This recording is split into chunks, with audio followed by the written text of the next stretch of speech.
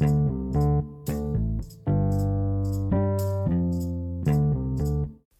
I was an Army chaplain, my soldiers asked me all kinds of questions about God, life, the Bible, spirituality, relationships, and I answered them with stories from the Christian tradition and practice. They also called me Padre.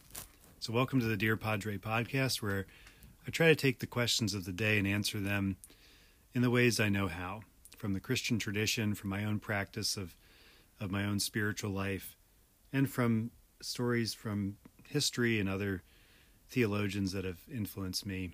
So thanks for joining us today for another episode 9 of Post-Traumatic God. My question I'm answering today is, what is the post-traumatic God?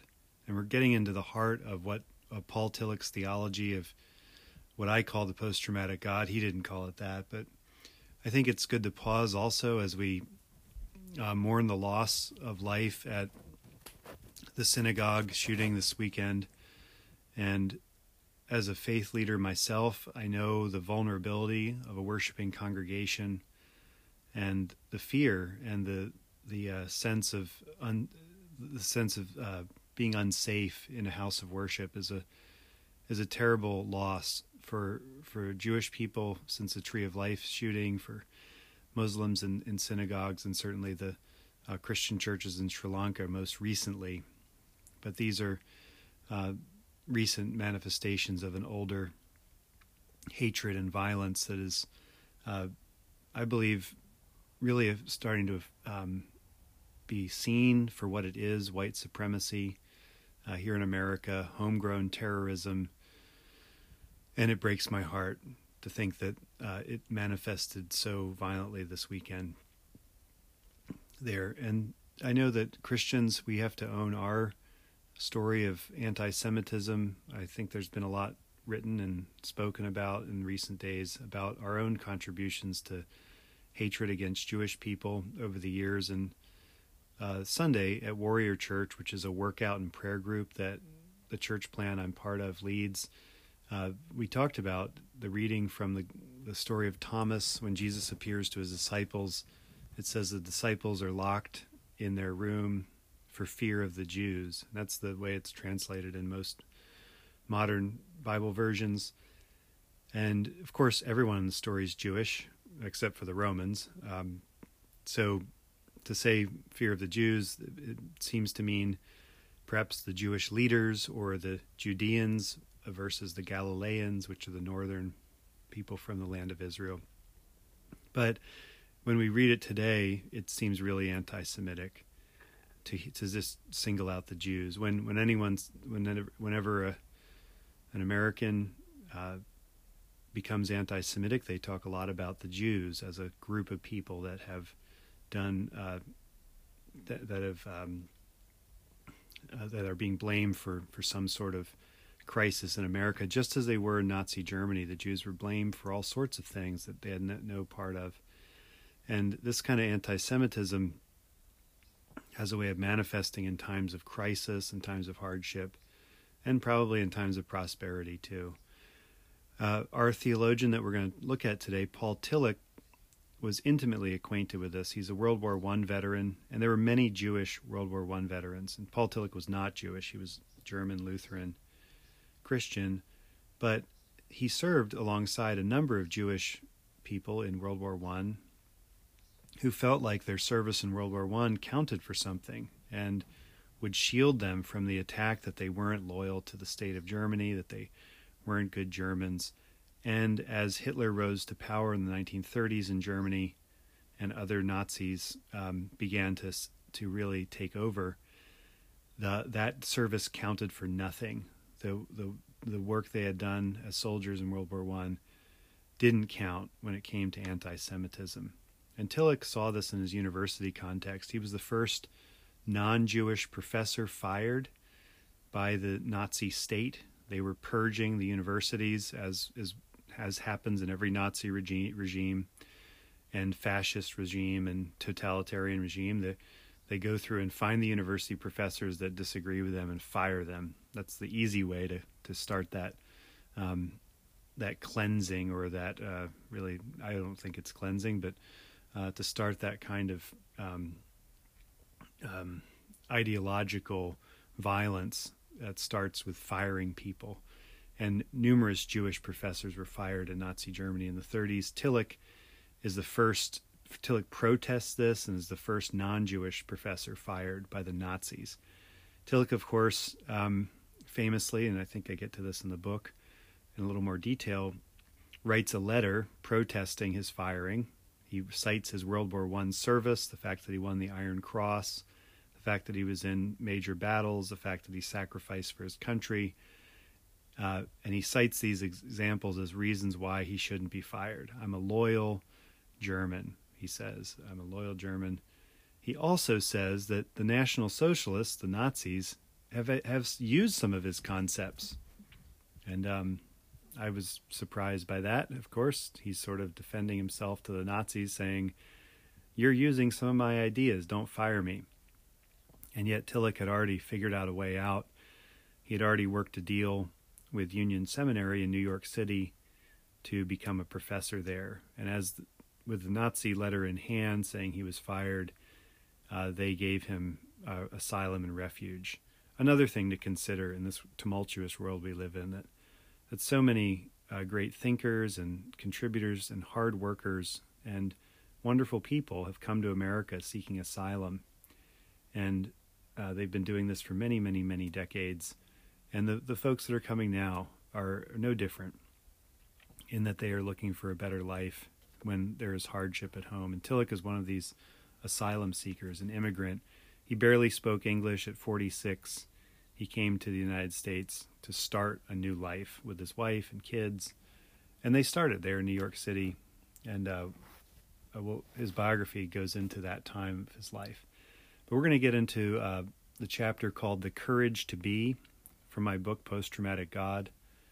And we've kind of jumped around because of Easter. And this is not the whole book. Legally, I'm not allowed to read the entire book on a podcast because it's copyright. And this is not an audio book. So I encourage you to buy the book or get the book or borrow it from someone that has it. If you want to call me on the phone, I'll read it to you over the phone. I want you to get this book in your hands because I think it will connect with people that have an experience of trauma and are trying to find their faith after it. Certainly it's true for Paul Tillich. So the chapter is The Courage to Be. In the world you will face persecution, but take courage. I have overcome the world. Jesus, John 16:33. William James, in his classic The Varieties of Religious Experience, devotes a chapter to the divided self and the process of its unification. Human beings often feel at odds with themselves, especially after war. Craig Mullaney described the feeling in his Iraq memoir, The Unforgiving Minute, A Soldier's Education. He described this feeling as being dislocated. After learning of his father's affair while deployed, he entered the half-lit world of the alcoholic. Questions about his own character assaulted his mind, and he summed this period up by saying, I wasn't the me I was before. The combat-tested warrior cannot recognize himself in the mirror. Henry Knox Sherrill was a chaplain in the U.S. Army during World War I. The young Episcopal priest served in a field hospital full of wounded and dying men who came to him directly from the trenches. Many years later, after serving as presiding bishop of the Episcopal Church, 1947 to 58, he wrote in his autobiography that, upon his return to the States, his mother said he had, quote, grown hard. What she fully meant, we shall never know. What we do know is enough. We know how the succession of dying young men might have created a deep callous in his soul. We know how we grow accustomed to the wounds of war, severed legs and arms, all witnessing to the power of weapons most Americans will never hear with their own ears. I know some of this from my time in the Army hospital. The numbers of wounded young men and women seem to be legion at times. They seem to be everywhere. If I saw someone walking toward me, I would be surprised if they did not have a prosthetic limb. During the days when the details of my wife's affair were coming to light, I grew so nauseous I could barely eat. In contrast to my normal big Army lunches, The best I could do was nibble half of a Junior Whataburger. I went from a healthy 180 pounds to about 155 in a matter of weeks. By the time I started at Walter Reed, about 4 months later, I developed an obsession with running. I would run 10 to 20 miles every day. Twice a week, I would run a 26-mile loop around the Washington Monument. I was searching for something to control in a world that had suddenly spun out of control. As the nausea diminished, I developed an obsession with staying thin, and disordered eating followed. I developed a familiar rhythm to deal with my anxiety. First, I would run. If I couldn't run because I was injured or had already run, I would drink beer. If I couldn't drink because I was on duty or visiting my teetotaling parents, I would binge eat.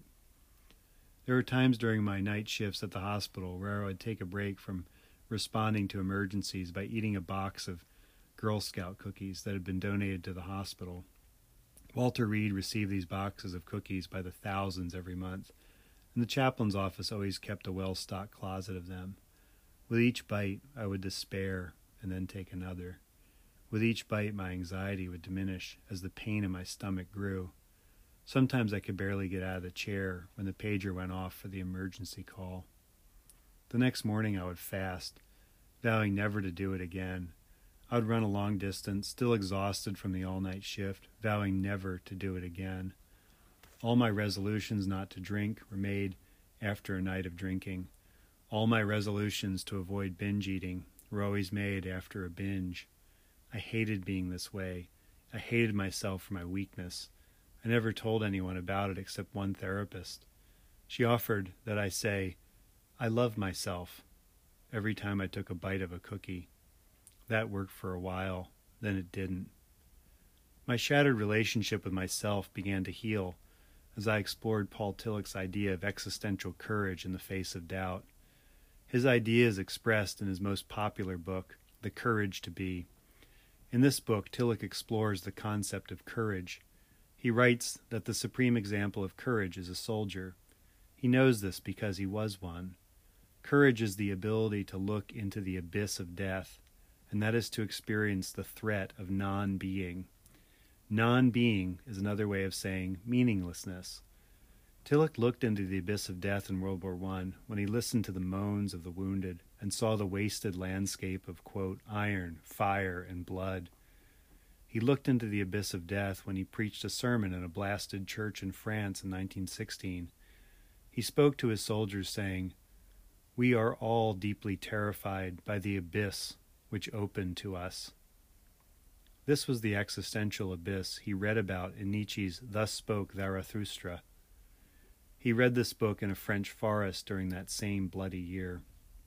While many of Nietzsche's ideas were embraced by Tillich, most notably his insistence that the God often portrayed by popular religion does not exist, Tillich rejected Nietzsche's self-reliance and will to power that was, quote, used and abused by the Nazis. The last line of Tillich's The Courage to Be is instructive and makes the rather dense book worth reading. The courage to be is rooted in the God who appears when God disappears in the anxiety of doubt. I'll read that again. The courage to be is rooted in the God who appears when God disappears in the anxiety of doubt. God disappears in the abyss, in the anxiety of war or homecoming. In that anxiety we doubt, and that is the opposite of courage. Doubt isolates me from others and from my true self. The angrier I became, the farther I went from anyone who tried to come close to me. How could I get close to anyone when I hated myself? Tillich's admonition to have courage in the face of death, doubt, and despair resonated with me. I wanted this courage. Jesus said in Matthew 16:25, "For those who want to save their life will lose it, and those who lose their life for my sake will find it." Doubt tries to preserve life at any cost, even the cost of despair. Courage understands the reality of death and the threat of non-being and embraces life. For me, I found courage by embracing the forgiveness of my sins. For Tillich, the forgiveness of sins means acceptance. As an existentialist theologian, he spent a great deal of time describing humanity's existential estrangement in the second volume of his Systematic Theology. From this detailed description of estrangement, he moves to describe how Jesus the Christ conquers this human estrangement.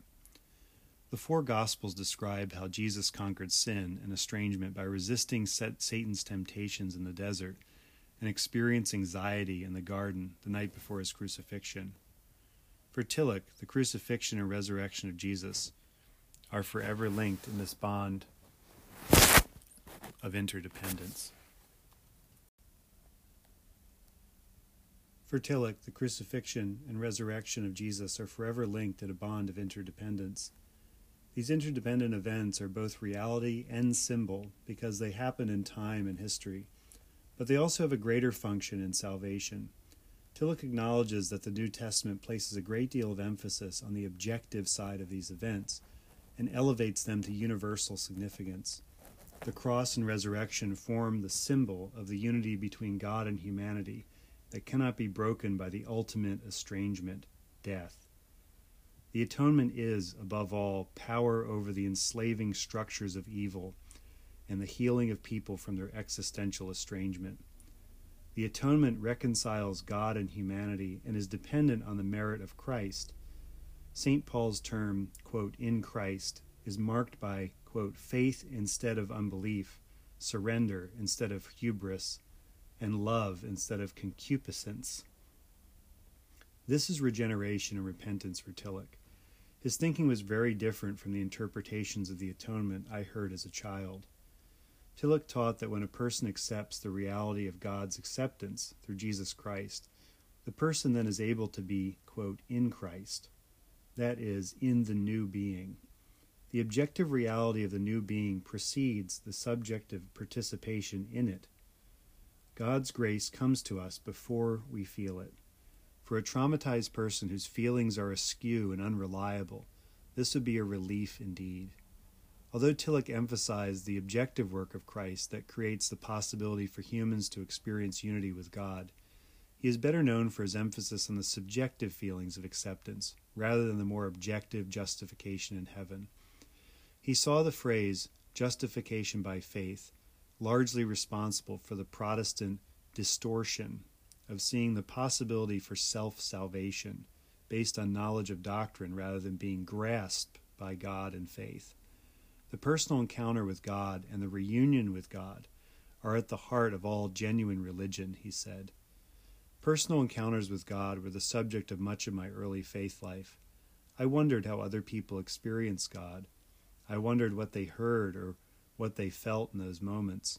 Recently, a Vietnam veteran told me he was sitting in church on Christmas Eve when something happened to him. He told me why Christmas Eves were difficult for him. He lost 8 friends one Christmas Eve in Vietnam during an intense rocket attack. The rockets hit his artillery position, a position he was supposed to be at, but the last minute was called away from. The moral injury was palpable as he described the 30-plus years of hating Christmas Eve. But on this particular Christmas Eve, seated there near the window of a church, he saw something out the window. Here the man proceeded to pull out his iPad and show me a picture of the empty church sanctuary. He said, I was sitting right there. He looked and he said he looked out the window and noticed the light from the windows extended to the tree line. When he looked out that night, he saw all 8 of his friends standing there, looking at him through the window. He said, you know what they said? We're okay. It's okay. That's what they said. I had heard and felt a version of the same message, it's okay, before on a balcony in the dark days that followed my return from Iraq and divorce.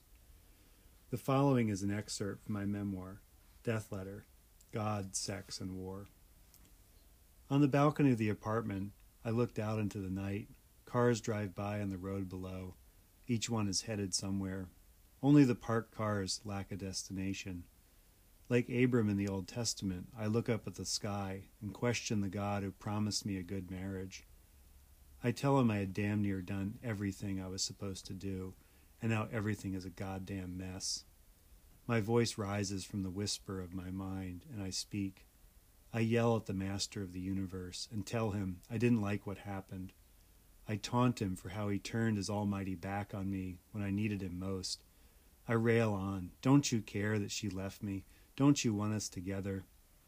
There's nothing but silence. I know that answer, but I can't believe it. I know that God loves my ex-wife as much as he loves me. I feel most betrayed by this thought. Whose side is God on in a war? Whose side is he on in a divorce? Whose side is God on in the Super Bowl? Then the questions break. I whimper, sob, then burst into a full-on ugly cry. I weep at the silent stars and the fingernail-shaped moon. I hope all the clocks will stop and die with my soul. When I stop weeping, I hear a voice. The voice is silence. It is the stillness of the unconditioned. It is a voice that is unconditioned like a horse standing still. There is Kierkegaard's royal coachman seated above him with a whip, poised to strike at the slightest movement of the horse. It is the universe, or God, or the great ground of being herself, that has a message for me. The voice says, "You can leave her now." The voice is not my own. My weeping has been heard, but God has surprised me in the worst way imaginable. I don't believe him, and I walk back inside. Up until this point in my journey, I thought God wanted me to stay married at all costs. I thought God believed in the institution of marriage and was depending on me to keep it humming along. I didn't know I was dealing with a post-traumatic God, a God who cares little for institutions, but does care, in some incomprehensible way, for me. I've heard the same message a few other times in my work with veterans. I have heard them describe that feeling of peace that overwhelmed me on that dark night. It seems to resonate with people in crisis. It is, after all, what we say to the dying and the wounded. It's okay, even when it is clearly not okay. These are the words we whisper to our children when they cry, and apparently sometimes the words the post-traumatic God whispers to us. In contrast to Tilleck's description of the forgiveness of sins as existential acceptance, Tilleck's contemporary in Switzerland, Karl Barth, emphasized the eschatological nature of our salvation in Jesus Christ. In his sermon, Saved by Grace, Barth says, "To be saved does not just mean to be a little encouraged, a little comforted, a little relieved. It means to be pulled out like a log from a burning fire." Barth describes how unaware people are of their sinfulness and how they are on thin ice in regard to destruction and judgment. He is like his spiritual forefather, Jonathan Edwards, who illustrated a sinner walking on a rotting canvas in his famous sermon, Sinners in the Hands of an Angry God. Barth describes humanity walking across a frozen lake at night, unaware they are on a lake at all. At any moment the ice can break, and we will be in the eternal judgment. Barth's version of salvation is more like what I heard as a child. You can see how a new approach to these concepts could give me a new vision of my own salvation and the salvation of the world. Tilleck's theology certainly grasped me at the right time. I was finding theism hard to believe. At least I found the theism of my childhood hard to believe. As I reflect on these theologically tumultuous days, I have come to the conclusion we may need different theology in order to handle the present trauma of our lives. This does not mean that this particular theological view will last forever. Like a tourniquet, it may stop the blood flow for a while, thus saving the limb. I certainly needed a different theology during those first post-traumatic years. I wonder if this was what happened to English mathematician turned philosopher Alfred North Whitehead. While working in London as an academic mathematician, Whitehead's son Eric was killed in Tilleck's War, World War I, while serving in the Royal Air Force.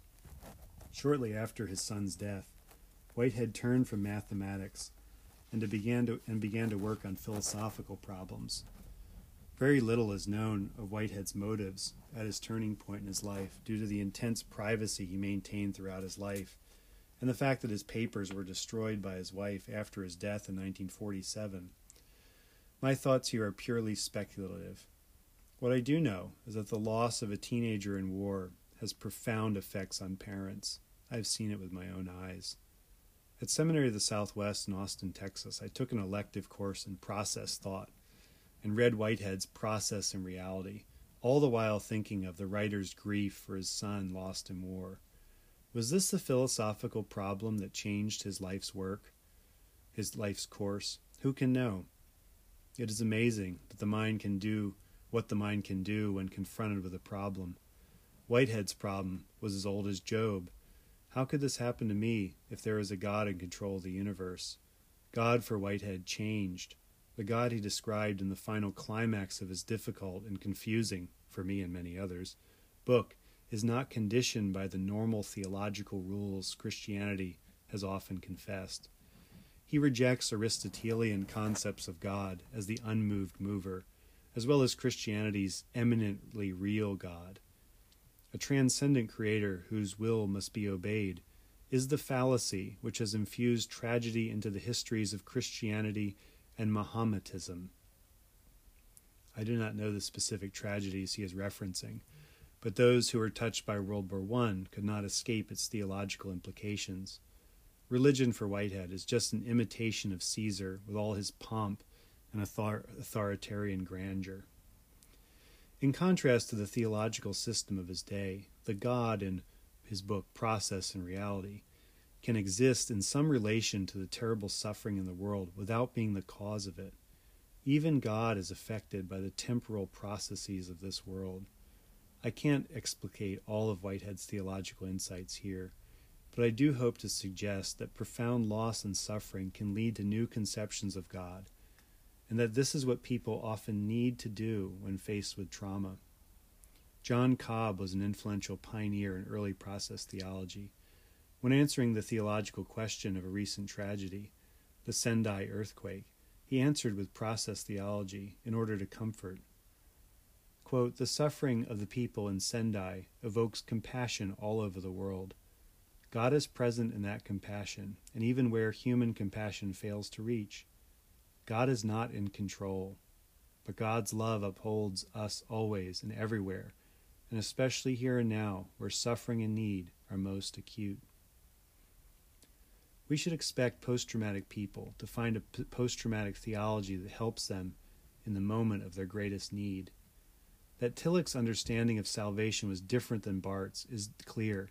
Tillich, in his sermon, "You Are Accepted," defines sin and grace for his secular, philosophically minded audience, in New York City, I might add. He begins with an apology for using such archaic terms. Indeed, sin and grace are rarely used outside of religion. Among the few exceptions are chocolate desserts, sinful, and banking and dancing, grace period, and smoothness on the dance floor. But Tillich insists on using these terms because no other words can convey the reality of what needed to be expressed. Indeed, even today, the subject of moral injury is simply another way of saying sin. Moral injuries are the things done and left undone. They are the things we confess we have done against God and our neighbor, but for Tillich, all other substitutes are shallow. Instead of tossing the archaic terms, he seeks to rediscover their meaning in a way that explores the depth of human existence. Like Barth, he affirms that all are sinners, but sin is, for Tillich, separation. This separation is separation from oneself, from others, and from the ground of being, God. This separation is universal, and the separation results in suffering. Both Barth and Tillich are very detailed and dramatic in their descriptions of this suffering. Both point to the destructive suffering that is often self-inflicted. Tillich, however, points out that we know why we suffer. We suffer because we are separated, and we are separated because we exist. Quote, "Existence is separation. Before sin is an act, it is a state," he wrote in Shaking the Foundations. For Tillich, the remedy of human estrangement is found in the experience of St. Paul on the road to Damascus. Jesus as the Christ appears to Saul, soon to be Paul. In the moment of his greatest separation, Paul found himself accepted in spite of being rejected. Grace overwhelmed him. For Tillich, this means more than the belief God exists or that Jesus is the Savior or the Bible contains the truth. Grace must strike us at the moment of our greatest despair and discouragement. Simply accept the fact that you are accepted, he wrote. When acceptance is accepted, then reunion is possible between the separated parts of ourselves, others, and God. Tillich's existentialist emphasis on psychological salvation gained him acceptance with many intellectuals of his day, if only for a short time. This sermon, when compared to Barth's Saved by Grace, demonstrates the place of Jesus Christ in Tillich's theology. Tillich refers to Jesus 3 times in this sermon, in contrast to Barth's urging his hearers to look to Jesus Christ in almost every paragraph of his sermon. Whether there is too little of Jesus in Tillich or too much Jesus in Barth matters little to me. What does matter is a cryptic statement Barth made to Tillich, that Tillich was, quote, still fighting the Grand Inquisitor. Tillich responded many years later that Barth was right to point this out. Was this a piece of Tillich's trauma seeping into his vision of salvation and God? Did Barth, with his keen insight into the human condition, see something disturbed beneath the dignified German theologian's persona? This exchange between these two giants of the 20th century, in my mind, illustrates the very different perspective of Paul Tillich. This post-traumatic perspective was formed in the first and only turning point of his life, World War I. Today, I'm glad Tillich described salvation this way, because it gave me, in the state I was in, an invitation to stay in fellowship with Christ and his church. Without this link, I do not know where I would have gone. Although so many details of our lives were different, our biographic kinship around a few experiences brought me close to his words and thoughts. His words spoke to me in my post-traumatic abyss, and they brought me back into God's presence. Since I met Tillich and his books, I have found more courage to live life in spite of the snagging pull of despair, doubt, and suicide. I had to take courageous steps to move toward health and community. Some of these steps were walking back into church. The courage to be is rooted in a God who accepts us in our estrangement. I felt this acceptance in the church that found me after war. Well, that was a big chapter of the book, and I hope you can pore over it in print.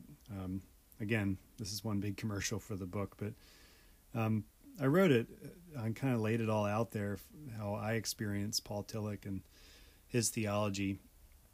And I'm deeply aware of Paul Tillich's dysfunctions with life, deeply aware of how his ongoing brokenness manifested in the lives of others. And we've talked about that in previous episodes. But on this concept of existential courage, I think this is the real strength of the existentialist theologians, is they really grasped what secular America, and I can't speak for anywhere else, but I'm imagining continental Europe as well, and probably people that were thinking in other places as well, they really grasped that when you look into the abyss, as Nietzsche said, the abyss looks back into you. They really grasped that idea that when you look around at the world and you see, man, I don't see any miracles. I don't see anything miraculous. I don't see magic. I don't see hocus pocus. As much as I like those TV shows, it doesn't happen in the real world. In fact, what happens in the real world is that people experience what we call senseless tragedies. And that was used of the shooting at the synagogue by one of the sheriffs at the press briefing. This senseless tragedy, this senselessness of violence, the senselessness of humans struggling and suffering. When you look around, you add them all up. We're looking at, if you live on this earth, you experience extensive suffering. And the only thing we have to look forward to is this abyss of death, which is non-being, that we really can't say what happens to us after we die. There's no way to scientifically prove that. There's no way to prove that in any way that would make sense, like the ability to prove that. We'd sooner buy a used car from a used car salesman than buy the arguments of life after death in a materialist society, in a secular and non-religious context. And Tillich's world was full of people, especially in New York, in the intellectual, really exciting days of of his time there, he realized this, that it was really, really hard to look around and say, man, we're all going to live in the clouds someday strumming harps. In fact, it was much easier to just say, you do what you can here, you try to make the best you can, and then we die, and we experience non-being. And so Tillich was trying to write for these his friends, people he deeply loved, and saying, is there a way to understand the Christian story when you've looked into the abyss, when you can't stop looking into the abyss? And Tillich's experience in World War I seems to be that abyss experience. He quotes that in his sermons while he's in theater. He's preaching to the troops who are fighting in the war about this existential abyss. So it's something he carried with him from his very youngest days, in his late 20s, early 30s, all the way through his writing. And so I think it's a critical concept that helps people to say, like, yeah, when you really look at it, it is pretty bleak. The abyss is very large, and there seems to be no bottom. And this is precisely the moment when God disappears that the courage to be shows up in God appearing. God appears to us in the contemplation of the abyss, because God has looked into that abyss too. And God, in the story of Christianity, has sent his Son into that abyss. God's own Son, experiencing the abyss in the Garden of Gethsemane, experiencing that question of non-being in a really deep and profound way. The struggle of that is something Tillich saw there and said this is a highly relatable aspect of Christianity to the world that was around him. So the task of this kind of Christianity, this kind of Christian expression, was not to somehow get people to believe stuff that was supernatural, but to get them to realize that God was in them, with them in this struggle. That God was right here with us in this struggle with the abyss and with this existential dread that certainly harks back to Kierkegaard, who was the first, maybe not the first, but the most influential theologian on these thinkers of the 20th century. And I named one of my sons after Soren Kierkegaard, which is pretty cool. At the time, I was a young man, and it was a really like godsend of a name, because when you name a child, you're like sending a spaceship out into the cosmos, and I'm really happy about that. What I see now is a very juvenile decision to come up with a cool name, but I would love Soren Kierkegaard. His books really helped me in college when I discovered them in the library of Appalachian Bible College. They had a stamp on them that said the school did not endorse the views that were inside the book, but I guess someone had donated the book, and there it was in the library with a big stamp on it saying, "Don't believe anything in this book." I heard about Kierkegaard in class and how bad he was and dangerous he was for his relativism or something. So I made a beeline to get his book and say, I've got to read this. And they're discovering this book, Fear and Trembling, and others have had a deep influence on me. And I'm thankful I found him in that time of my life. And I think writers can find us at certain times of our life in a really profound way. So I'm really thankful for the writers that found me. And I hope that the writing you do and the speaking you do, whether publicly or privately with people, can find people in the right moment. And I like what George Herms says. George Herms is an artist in L.A. who my wife has worked with over the years. And one time someone asked him about his inspiration for his art, and he said, I'm just the clarinet. I'm just the clarinet. The wind blows through me, and I try to hit the right stops every now and again. I think for those of us who want to encourage people in their existential crises, we're just trying to be the clarinet. The wind is God's spirit flowing through us, and we try to hit the right stops now and again. Hopefully we don't block the wind with our own ideas of how a clarinet should work. So don't block the wind. Be the clarinet this week as you encourage people to find your presence as they face that abyss, to find God's presence as they face that abyss.